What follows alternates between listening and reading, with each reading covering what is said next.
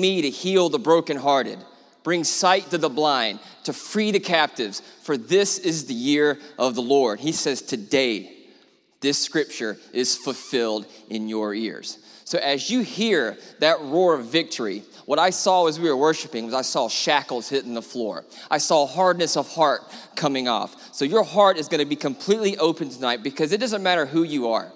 We all need a bigger and better revelation of who Jesus is for us right now.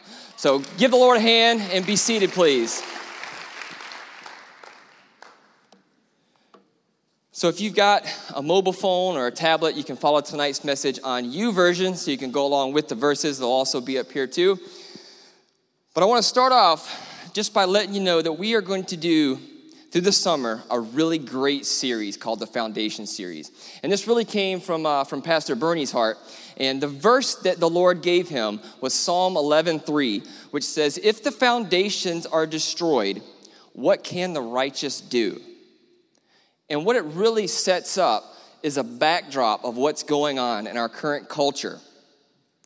The worldly culture versus the kingdom of God.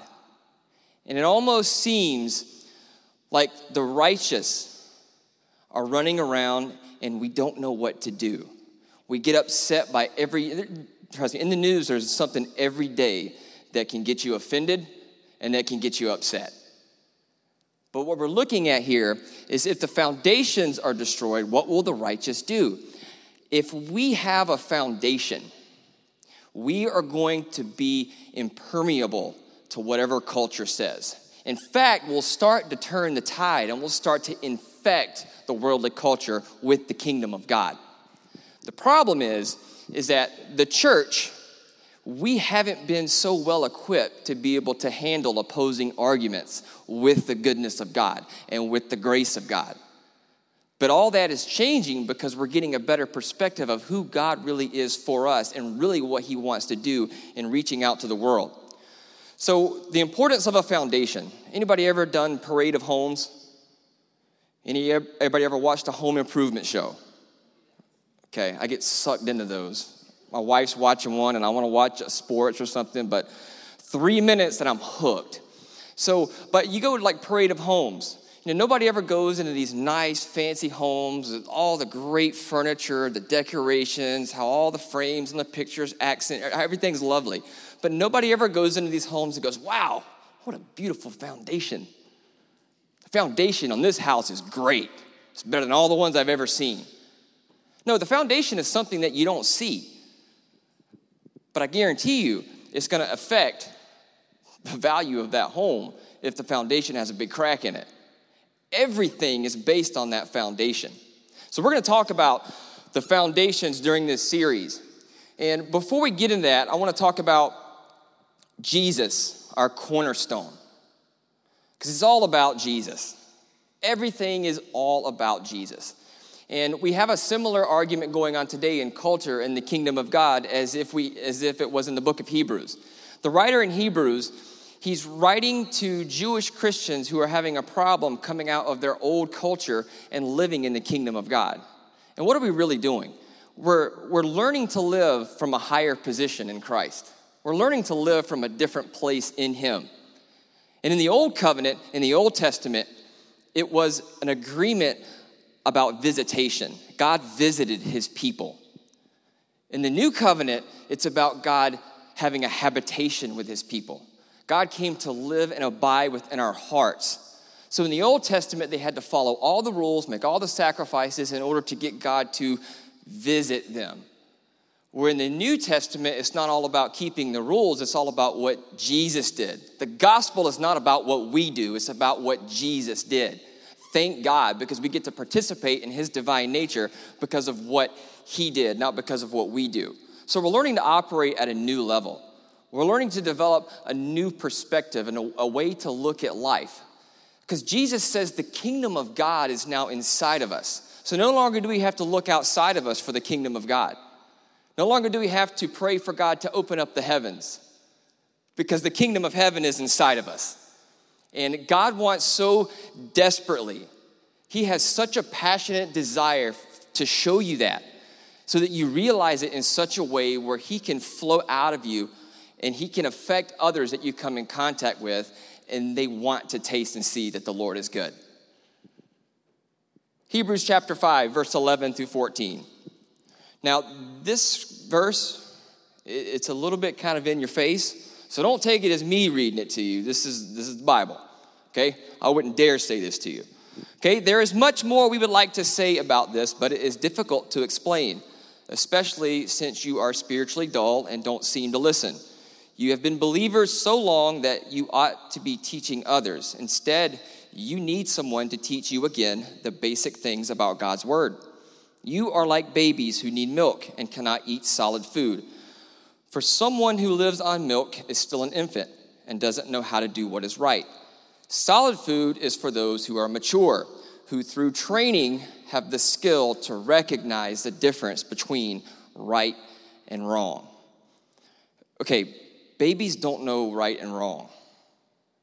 You know, I've been in rooms before where a baby just drops a bomb in its diaper and just infiltrates the whole room, and he's got no idea, or she's got no idea that it was wrong, right? So when we have an 8-year-old and a 5-year-old now. When they were 3 and an infant, it took 30 minutes to leave the house. They can't do anything on their own. We got to get them dressed. We got to make sure the diaper bag's packed. We got this whole program, a list of things that we got to go through to get them ready to just go to the store. Now that they're 8 and 5, they can actually dress themselves. There's a little bit of freedom that's starting to come in. But what the writer of Hebrews is trying to communicate to us is that when we become believers, there's a process of growing into the knowledge of who we are in Christ. Because if we remain babies can't only help themselves, they can't really help anyone else. They can't tell people about the goodness of God. They can't testify the good things that God's done for them. They're pretty much just takers. And they depend on the parents to make sure that everything for them is provided. We need training. I talked about it in that verse. We need training. And not in a sense to where it's a bunch of to-dos or a task list or anything like that. But we just need training because God knows that we've spent a lifetime living in the culture of the world. God knows the struggles that we have every day. God knows the things that are put before our eyes and the things that we have to face. He knows all that. However, we need to learn how to live from his perspective because when we see us as God sees us, we start to change. And we start to change in a real way that's lasting. And we start to discover who we really are. We start to discover that we have an inheritance. Hebrews chapter 6, and these are the foundations. Hebrews chapter 6, verse 1 and 2, it says, "Therefore, leaving the discussion of the elementary principles of Christ, let us go on to perfection, not laying again the foundation of repentance from dead works and of faith toward God, and of the doctrine of baptisms, of laying on of hands, of resurrection of the dead, and of eternal judgment." There's 6 foundational truths in there that we're going to go through over the summer. But there's really a 7th, which we're going to talk about tonight. And that's Jesus, the cornerstone, or Jesus, our high priest. And the elementary principles of Christ are grace and truth. Hebrews chapter 6, I'm going to bookend these foundations with this. Hebrews chapter 6, verse 11 through 12 says, "And we desire that each one of you show the same diligence so as to realize the full assurance of hope until the end, so that you will not be sluggish, but imitators of those who through faith and patience inherit the promises. In the same way, God, desiring even more to show the heirs of the promise, which is you and which is me, the unchangeableness of his purpose, interposed with an oath, so that by 2 unchangeable things in which it is impossible for God to lie, we who have taken refuge would have strong encouragement to take hold of the hope set before us. We must be passionate about taking hold of the hope that Jesus sets before us. This hope we have as an anchor of our soul, a hope both sure and steadfast, and one which enters within the veil where Jesus has entered as a forerunner for us, having become a high priest forever, according to the order of Melchizedek. I want you to remember that Jesus as high priest, okay? Because we're going to revisit that. But I want to talk about just who Jesus is tonight in the area of grace and truth. And here is where I think you're going to get an awesome revelation, and you're going to have fun with this. Because I had so much fun preparing this as God was revealing what grace and truth really are. So beginning in John chapter 1, verse 14 through 17. And the Word became flesh and dwelt among us, and we saw his glory, glory as of the only begotten from the Father, full of grace and truth. John testified about him and cried out, saying, "This was he of whom I said, He who comes after me has a higher rank than I, for he existed before me. For of his fullness we have all received, and grace upon grace. For the law was given through Moses, but grace and truth were realized through Jesus Christ." It says it twice, grace and truth. Jesus was full of grace and truth. And when it comes to grace, it's more misunderstood than it is given or received. Grace is not undeserved favor. That's a definition that a lot of us are accustomed to. If grace were undeserved favor, then Jesus wouldn't have had any. He was the most deserving of them all. And the Bible said that he grew in grace. Grace is the empowering presence of God that enables us to be like Jesus. Soak on that for a second. Grace is the empowering presence of God that enables us to be like Jesus. And how it works beautifully with truth. Truth is the perspective of God that establishes who we are in Jesus. So when God looks at you, he sees you in Christ. He doesn't see your struggles. He doesn't see your sin. He doesn't see the worst part of you that torments you every day. He doesn't see the shame. He doesn't see the guilt. He sees none of that. Because when God looks at us, he sees the finished product. He sees our end. He doesn't see our beginning. So what grace allows us to do is it allows us to be present with God in every step in that process. Because for God, it's not about the outcome. He knows the outcome. It's about the process. Because it's in a process that grace is such a relational force. It's with us every step of the way. So grace is that empowering presence to be with us. So when God looks at you, he sees perfection. He sees Jesus Christ. And that is awesome. That is the beauty of the gospel. That again, it's not about what we do, it's about what he did. And how awesome that we get to explore that process and we get to explore the depths of God through grace. And Jesus is the champion of grace. It's kind of like this. When we had, our boys were babies before they learned to walk, this is what grace does. You get down on their level and you give them just the biggest smile, and they're propped up against a chair or a table, and they're just all fat with little rolls. They look like the Michelin baby, And you get down at their level and, come on, you can do it, come on. And you're just encouraging them and you're smiling, and they see your face. They see your ear-to-ear grin. They hear your voice, and they hear your encouragement, and they just want to be where you are. And they take that first step, and what happens? They hit the floor. Do you yell at them? Do you berate them? No, you pick them up, you throw them in the air, you turn them around, you give them a fat blow on their back and their back fat, and then you give them one on their belly, and then you smile at them, laugh at them, and you put them back up again, and you go again. Come on. You can do it. And the Bible even says that when we behold Jesus, when we see him face to face, we become radiant. Where do you think we get that from? That's grace for us every day. God doesn't matter how much we struggle, It doesn't matter to God how much we struggle. It doesn't matter how much we fall, as long as we're stumbling and falling towards him. Because grace will pick you up every time. Because he sees the end. And he is with you every step in the process. You know, we just recently got a dog. It's a Labradoodle. They're kind of an oddity because they don't shed.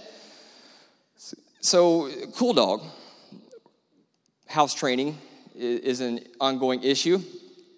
So one morning I get up for a workout and I let the dog out, and then I get done with my workout before I get into my studies, and the dog peed on the floor. So to discipline it, you have to take its nose, put it in the spot, and whack it and say bad, right? So as I'm walking back down the stairs, God says, what if I did that to you? And as he asked me that, it was more of a laugh question. So I knew the dialogue that he wanted to open up with me at that point. But then he says, how many of my children think that's my reaction to when they fail? You've got to see grace for what it is. It's God's empowering presence that enables you to be like Jesus. In Christ, you are complete, you are whole, you are lacking nothing. But then when you open your eyes to the current reality, there's a big gap that has to be made up. But that's okay, because God so desires to be involved in every step of that process. So we get to declare God's confidence. Grace says something like this: I'm going to overwhelm you with my presence to the point to where you become confident in who I am for you right now. I am going to take away your shame and cause you to overcome every circumstance in your life. You're going to laugh in situations. Things are going to happen in your life and you're not even going to be affected because you have my grace. Now, if we don't understand that, we get kicked around and we lose focus. Our foundation isn't set. And if the foundation isn't set, we start to wonder, what do we do? What's going on? We start to ask the question, why? Instead of thinking, not why is this happening to me, but how can I affect this situation with the grace of God? How can I make this situation line up with God's truth about me in my current circumstances? Grace and truth together dictate how we see ourselves. 2 Corinthians 5:16-21 says, so from now on, we don't look at anyone the way the world does. At one time, we looked at Christ in that way, but we don't anymore. Anyone who believes in Christ is a new creation. The old is gone, the new has come. It is all from God. He brought us back to himself through Christ's death on the cross, and he has given us the task of bringing others back to him through Christ. God was bringing the world back to himself through Christ. He did not hold people's sin against them. I want to stop right there. He did not hold people's sin against them. You ever get so busy berating people for their sin? Because you call it speaking the truth in love? I know I do. Because we regard people from a world's perspective. Can you imagine if everybody in your life, if you saw them as God sees them? How would you treat them? How would you respond if they insulted you? It would be a lot different as you're empowered by the grace of God. But that's what grace does. Grace says, I'm going to be with you in every situation. I'm going to dictate your response. I'm going to help you. I'm going to stabilize you. I'm going to cause you to act in love. And I'm going to cause you to see others as I see them. And that, in essence, is love. That's what this whole verse is about, being an ambassador for Christ. And that's when we really start to turn the tide on the enemy and we start to plunder hell to populate heaven. Once we get an understanding of that, it's like this. We're so taken back by things that happen in culture. When are we going to get to the place to where culture is taken back by the goodness of God that we're displaying through us and the grace of God? That's when it becomes like you become a powerhouse. You become so mighty in the things of God that you're not challenged by difficult people. You're not challenged by difficult situations or circumstances. Instead, you're like, bring it. That's the attitude of grace.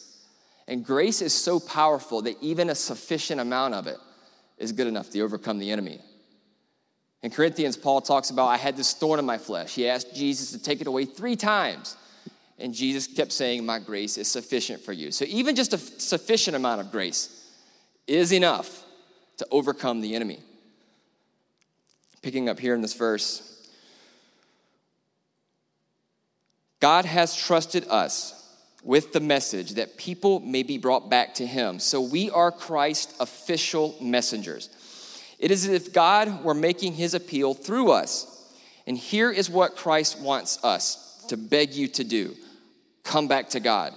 Christ didn't have any sin, but God made him become sin for us so we can be made right with God because of what Christ has done for us. So imagine this. We're in Christ, right?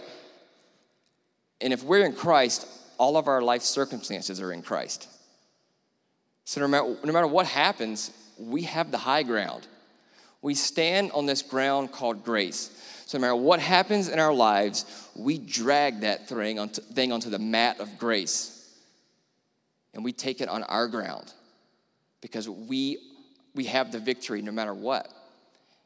Grace gives us a place to stand.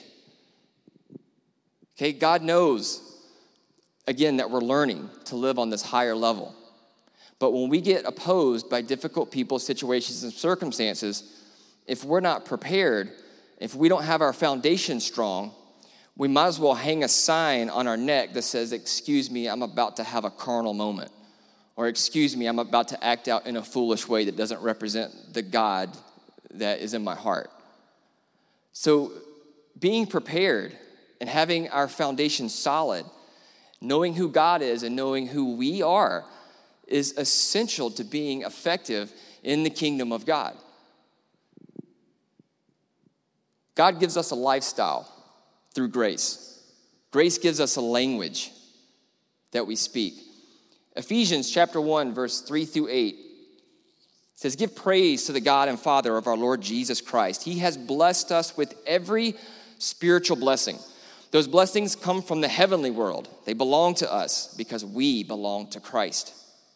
God chose us to belong to Christ before the world was created. He chose us to be holy and without blame in his eyes. He loved us, so he decided long ago to adopt us. He adopted us as his children with all the rights children have. He did it because of what Jesus Christ has done. It pleased God to do it. Oftentimes we lose sight of that. It pleases God to extend grace towards us. All those things bring praise to his glorious grace. God freely gave us his grace because of the one he loves. We have been set free because of what Christ has done. Because he bled and died, our sins have been forgiven. We have been set free because God's grace is so rich. He poured his grace on us by giving us great wisdom and understanding. Look at the language there about grace. The language is so rich. It actually uses the word extravagant in another translation. And the word extravagant pretty much means to be so unrestrained to the point it appears to be wasteful. And God just can't help himself. He gives us grace upon grace upon grace upon grace upon grace. You're in this situation, here's grace. Oh, you're going to approach this difficult person today, here's some grace. He's just pouring it out all the time.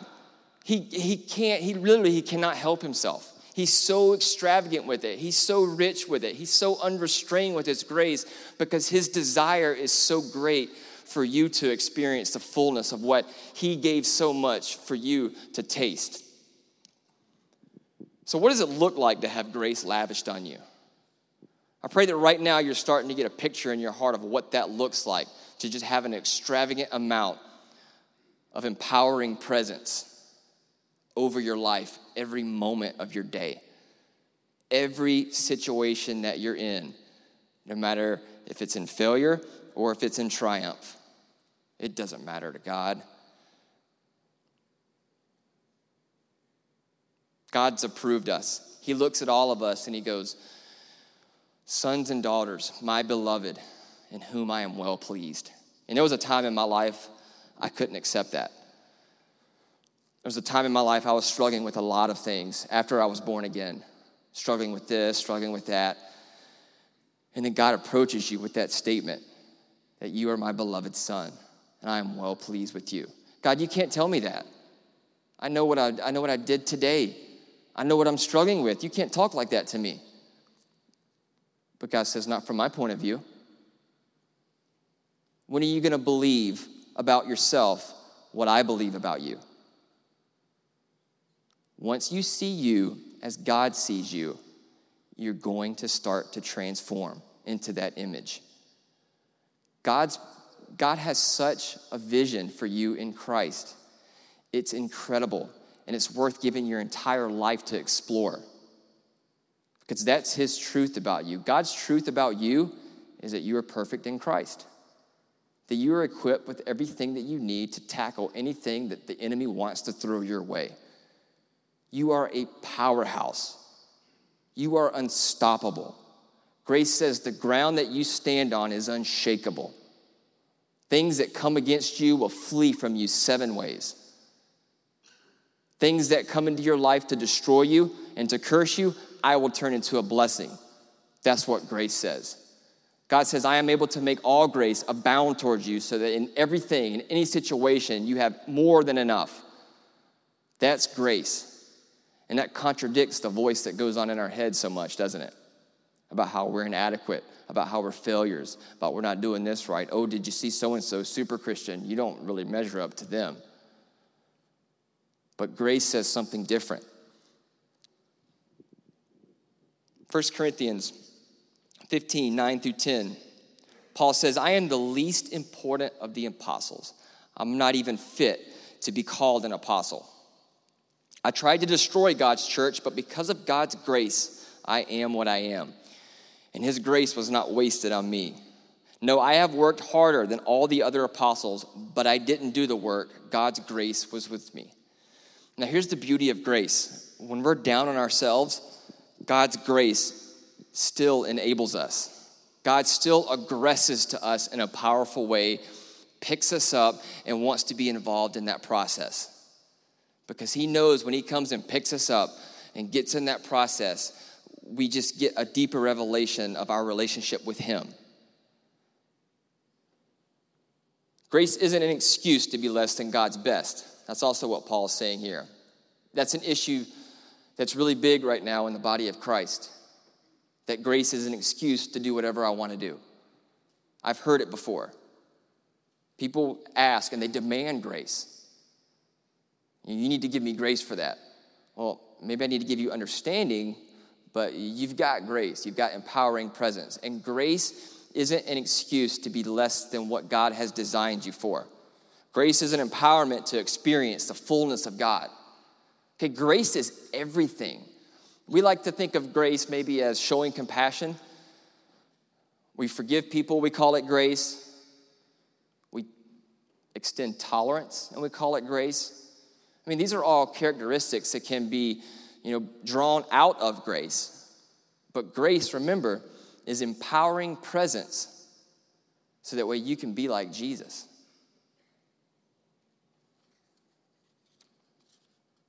It's a fullness. It's an inheritance. It's a picture.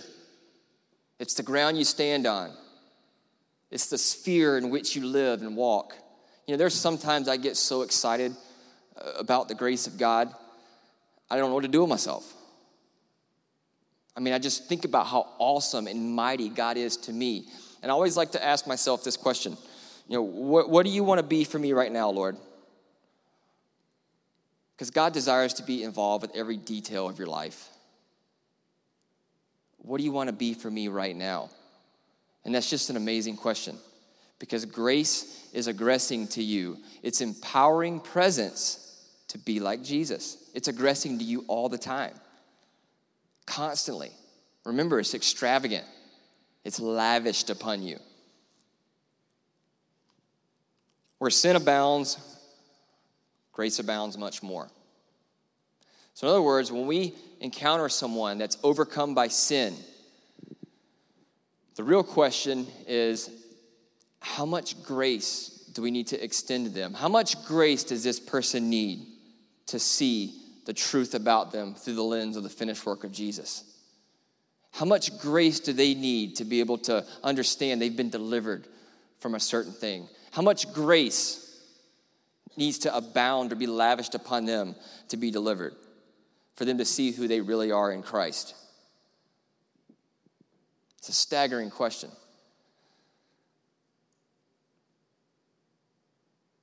What happens is most of the time, we like to call people out for their behavior instead of calling them up to their identity. Because if you're calling someone out for something that God does not see true about them, we become accusers. We become beraters. We become not really objects of the goodness of God. We become objects of criticism and judgment. But when we see people through the lens of God's grace and truth, we aggress towards them in love, and we are showing them who they really are. Again, we're not calling out their behavior. We're calling them up to their identity and who they really are. And when people understand who they really are, sin's not a problem. We only sin because we forget who we are. Because sin is basically an attempt to fulfill a need outside of God. So when we forget our inheritance and how rich we are with grace, we try to fill that need because we forget our identity. We forget that we're in Christ. Instead, we need to take hold of that hope, which is an anchor for our soul. We're not fighting the world, right? We're dragging the world onto the mat of grace, and we're taking it on our ground. John chapter 8, verses 31 through 32. Jesus said to those Jews who believed him, "If you abide in my word, you are my disciples indeed, and you shall know the truth, and the truth will make you free." The truth will make you free. A lot of times we think about that as behavior modification. You know what? If so-and-so would just quit doing that and get in line with what they're supposed to do, they're going to be free. But again, the truth is God's perspective of us through the finished work of Jesus Christ. And when we abide in the word, I talk to a lot of people, they always ask, how do I hear the voice of God? How do I know if God's talking to me? If you don't know God's written word, it's tough to hear God's voice. Because God will always speak according to his word. And I didn't notice I have to give this example to my wife because it's brilliant. When I got born again, I experienced a tremendous amount of victory early on. And I couldn't explain it. I couldn't teach it. It made me appear to be arrogant and cocky. But what it related to was when a baby's in the womb, the dad or the mom will speak to that baby. Words of encouragement, affirmation. And the baby recognizes the sounds and the tone behind it, but can't put the words together. So God was speaking words of encouragement as I was getting into his word. I would have a miserable failure, and I would be just berating myself, and you'd hear that still small voice. You're more than a conqueror. You're an overcomer. No, man, I did that again. I'm such a failure. You're a success. But if you don't know what the word says about you, it's tough to hear those voices. It's tough to hear that still small voice of God that's giving you a foundation of truth in your conscience. So Jesus says, if you abide in my word, you're my disciples, and then you'll know the truth, and the truth will set you free. There's such a freedom in knowing God's word. And truth isn't a set of rules to follow. Truth is a set of beliefs to guide our hearts to see ourselves as God sees us. John 17:17 says, sanctify them by your truth. Your word is truth. Okay, Jesus is our high priest. And what's cool about this, and you're not going to have this verse because I just kind of felt like I wanted to go here. So in Hebrews chapter 4, verse 14, it says, therefore, since we have a great high priest who has passed through the heavens, Jesus, the Son of God, let us hold fast to our confession, for we do not have a high priest who cannot sympathize with our weaknesses, but one who has been tempted in all things as we are, yet without sin. Therefore, let us draw near with confidence to the throne of grace so that we may receive mercy and find grace to help in our time of need. You know what I love about Jesus? He knows every weakness I've ever had. He knows my failure, but the one who knows me the most also loves me the most. That is what I find the most beautiful thing about my Savior. He's able to sympathize with you in your weakness. That's why the word says that when you're weak, he is strong. He loves us the most. Nobody loves you more than Jesus. He loves to do the will of the Father. He loves to take what the Father says and then show that to us. He came to display the Father. The Father's love and the Father's heart for us is so grand, so awesome, that we get to be his children.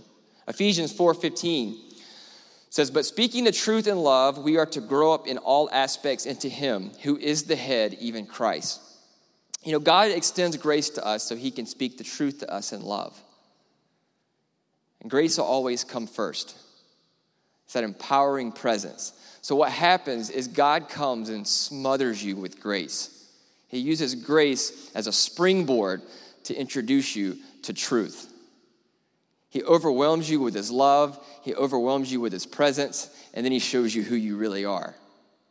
That's the power of grace and truth working in harmony. Not only do you get to see who he is, you get to see who he's made you to be, and he gives you the presence and the ability to be that. And we're not calling people out for their behavior. Again, we're calling them up to their identity. So when I hear people say, I like to speak the truth in love, I know what they're really meaning. I mean, I like to call people out for what they're doing wrong, so that way they'll line up with what they should be doing is right. How many of you are guilty of that? I'll raise 2 hands. Because it's easy. The enemy is so deceptive. You know, if he can get us fighting and bickering amongst each other and then with the world, he knows that we're never going to realize who we are. He works so hard to keep grace in such a confined space through religion. You talk about grace to a religious person, they'll immediately belittle it. They'll call it cheap grace. As if it didn't cost God, his one and only Son, to purchase that for us so that way it can come and be with us all the time. And truth isn't a standard of behavior. Truth is God's reality about who we are. So when we speak the truth in love to people, we're speaking to who they are in Christ. And I've done this before. I've had somebody say something insulting about me or, belittle me, or just maybe a slight jab that's so subtle you really can't call them out for it. And in my heart, I'm thinking, quick, Lord, show me something magnificent about that person, because I don't want to think of them as somebody who just offended me. I want to see them as you see them. And you start to pray for them. I'm telling you, there's some cool things that happen when you live that kind of a lifestyle. Because really what happens is when you decide that you're going to speak the truth in love in a negative way, you've really been offended. And when you're offended, you really need a better relationship with the Holy Spirit, because he is the comforter. He is the one who can encourage you and give you what you need to be an overcomer. And then we really get to affect people that way. It's crazy how that works. And it's so fun. It's very fun to live like that. Romans chapter 5, verses 1 through 5. Therefore, since we have been justified by faith, we have peace with God through our Lord Jesus Christ, through whom we have also obtained access by faith into this grace in which we stand. And we rejoice in hope of the glory of God. Not only that, but we rejoice in our sufferings, knowing that suffering produces endurance, and endurance produces character, and character produces hope. And hope does not put us to shame, because God's love has been poured into our hearts through the Holy Spirit who has been given to us. How beautiful is that language that God uses as he aggresses to us in love. And when we're in our sufferings, I want to be just vulnerable with you for a second. I hear a lot, just like you guys do, of different words of shame that attack your identity. You're not enough. What you said to that person, it wasn't really good. You're inadequate. They don't love you. You're a failure. So-and-so doesn't like you. I mean, you know, have anybody heard those voices before? They play over and over again in your head. Those negative feelings, they start to rise up as you start to entertain these voices. Next thing you know, you're doubting your call. You're doubting your sonship or doubting that you're a daughter of God. You're doubting if you're in the right place where God wants you to be. Am I the only one? Or you guys experienced that too? But what happens in that moment? What are we doing? Are we shutting those voices down and letting a greater voice speak truth to us? Or do we keep letting that cycle of destructive, berating dialogue going on? And that's my goal for you tonight. My number one goal for you tonight is begin to open up a dialogue with God. All right, ask yourselves, what does that look like for God to invade my relational space with his grace and truth and begin to start a real dialogue with me? And that starts by understanding who you are. So I'm going to do a little exercise tonight, all right? I want everybody to close their eyes. Okay, I want you to imagine your struggles. I want you to imagine your pain. I want you to revisit any wounds that you haven't addressed or healed. I mean, you're by yourself. Nobody can read your heart and what's going on there right now, but God can. God addresses to you, and you don't have to be ashamed of that thing that you're hiding. You don't have to be condemned for listening to the negative voices that have been going over and over and over again. You're not subject to those. That's not your reality. That's not God's truth about you. So take all that negative garbage, and in the context of your heart, give it to Jesus. Because Jesus is an overwhelming presence. He came to set you free. He came to inhabit your darkest places and to shine his light there. Okay, now I want you to open your eyes and look at me. Grace is so overwhelmingly more than enough for you. God validates you. God's grace calls you his son. God's grace calls you his daughter. These struggles, this pain, it's not your reality. God has a new reality for you. God has a new day for you. God has a new heart for you. God has a new vision for you. Jesus says, behold, I come to make all things new. So take all that and just shove it to the side.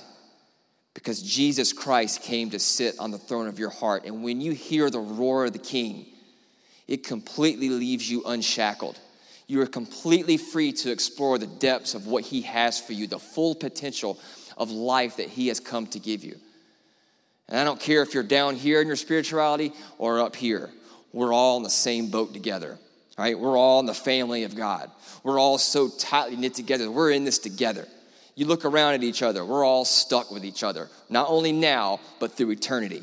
So we better get used to it right now. We better get used to seeing each other as God sees us. We better get used to seeing the truth that God has for us about each other. And then what's going to happen?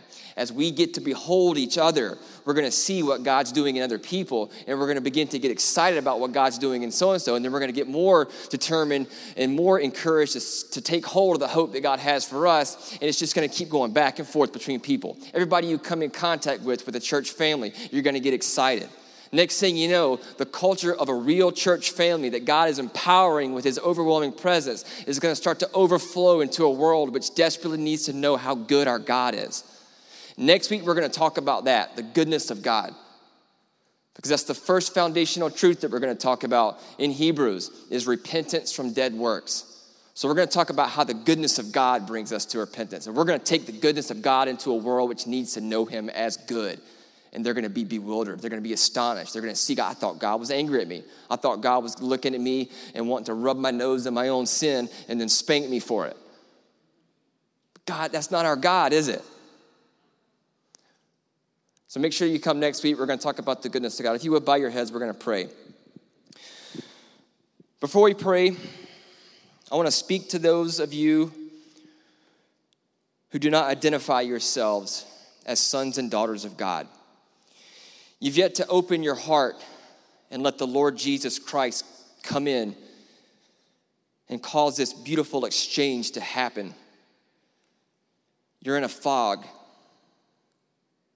You can't see clearly. You're wondering what life's all about. You're wondering what this hope is that we're talking about. But yet God is knocking at the door of your heart, wanting to show you who you are, and he's calling you home. So I'm speaking to you right now. If you'd like to taste and see that the Lord is good,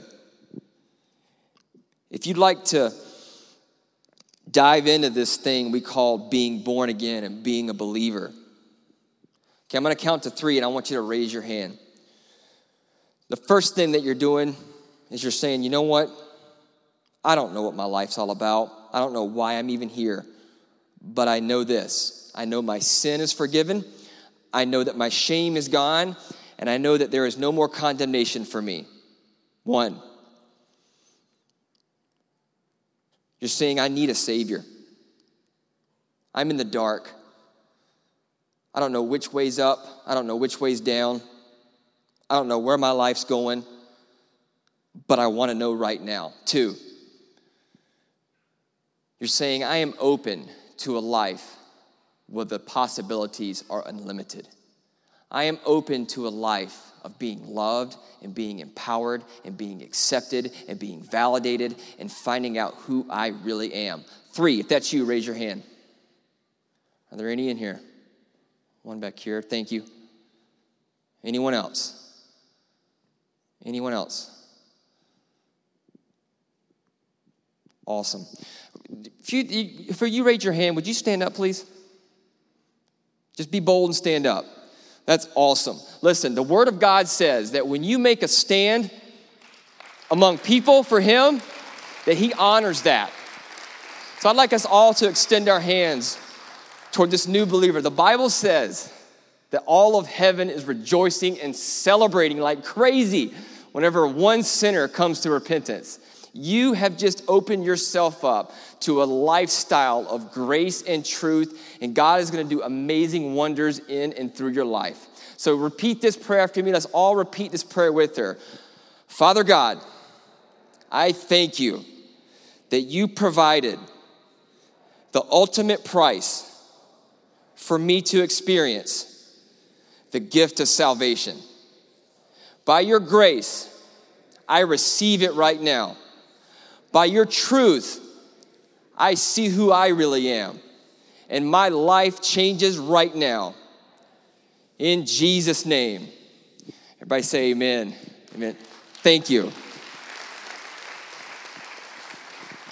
All right, so I hope all you guys were blessed tonight. Again, come out next week. We're going to talk about the goodness of God. So look forward to seeing you again. I appreciate you guys listening. So Ryan, if you want to come up and lock her down, that'd be great. Real quick, one thing I forgot. This book right here, when I was talking about your little action step, start understanding who you are in Christ. We got these little books at guest services. It's called Who I Am in Christ. Read these.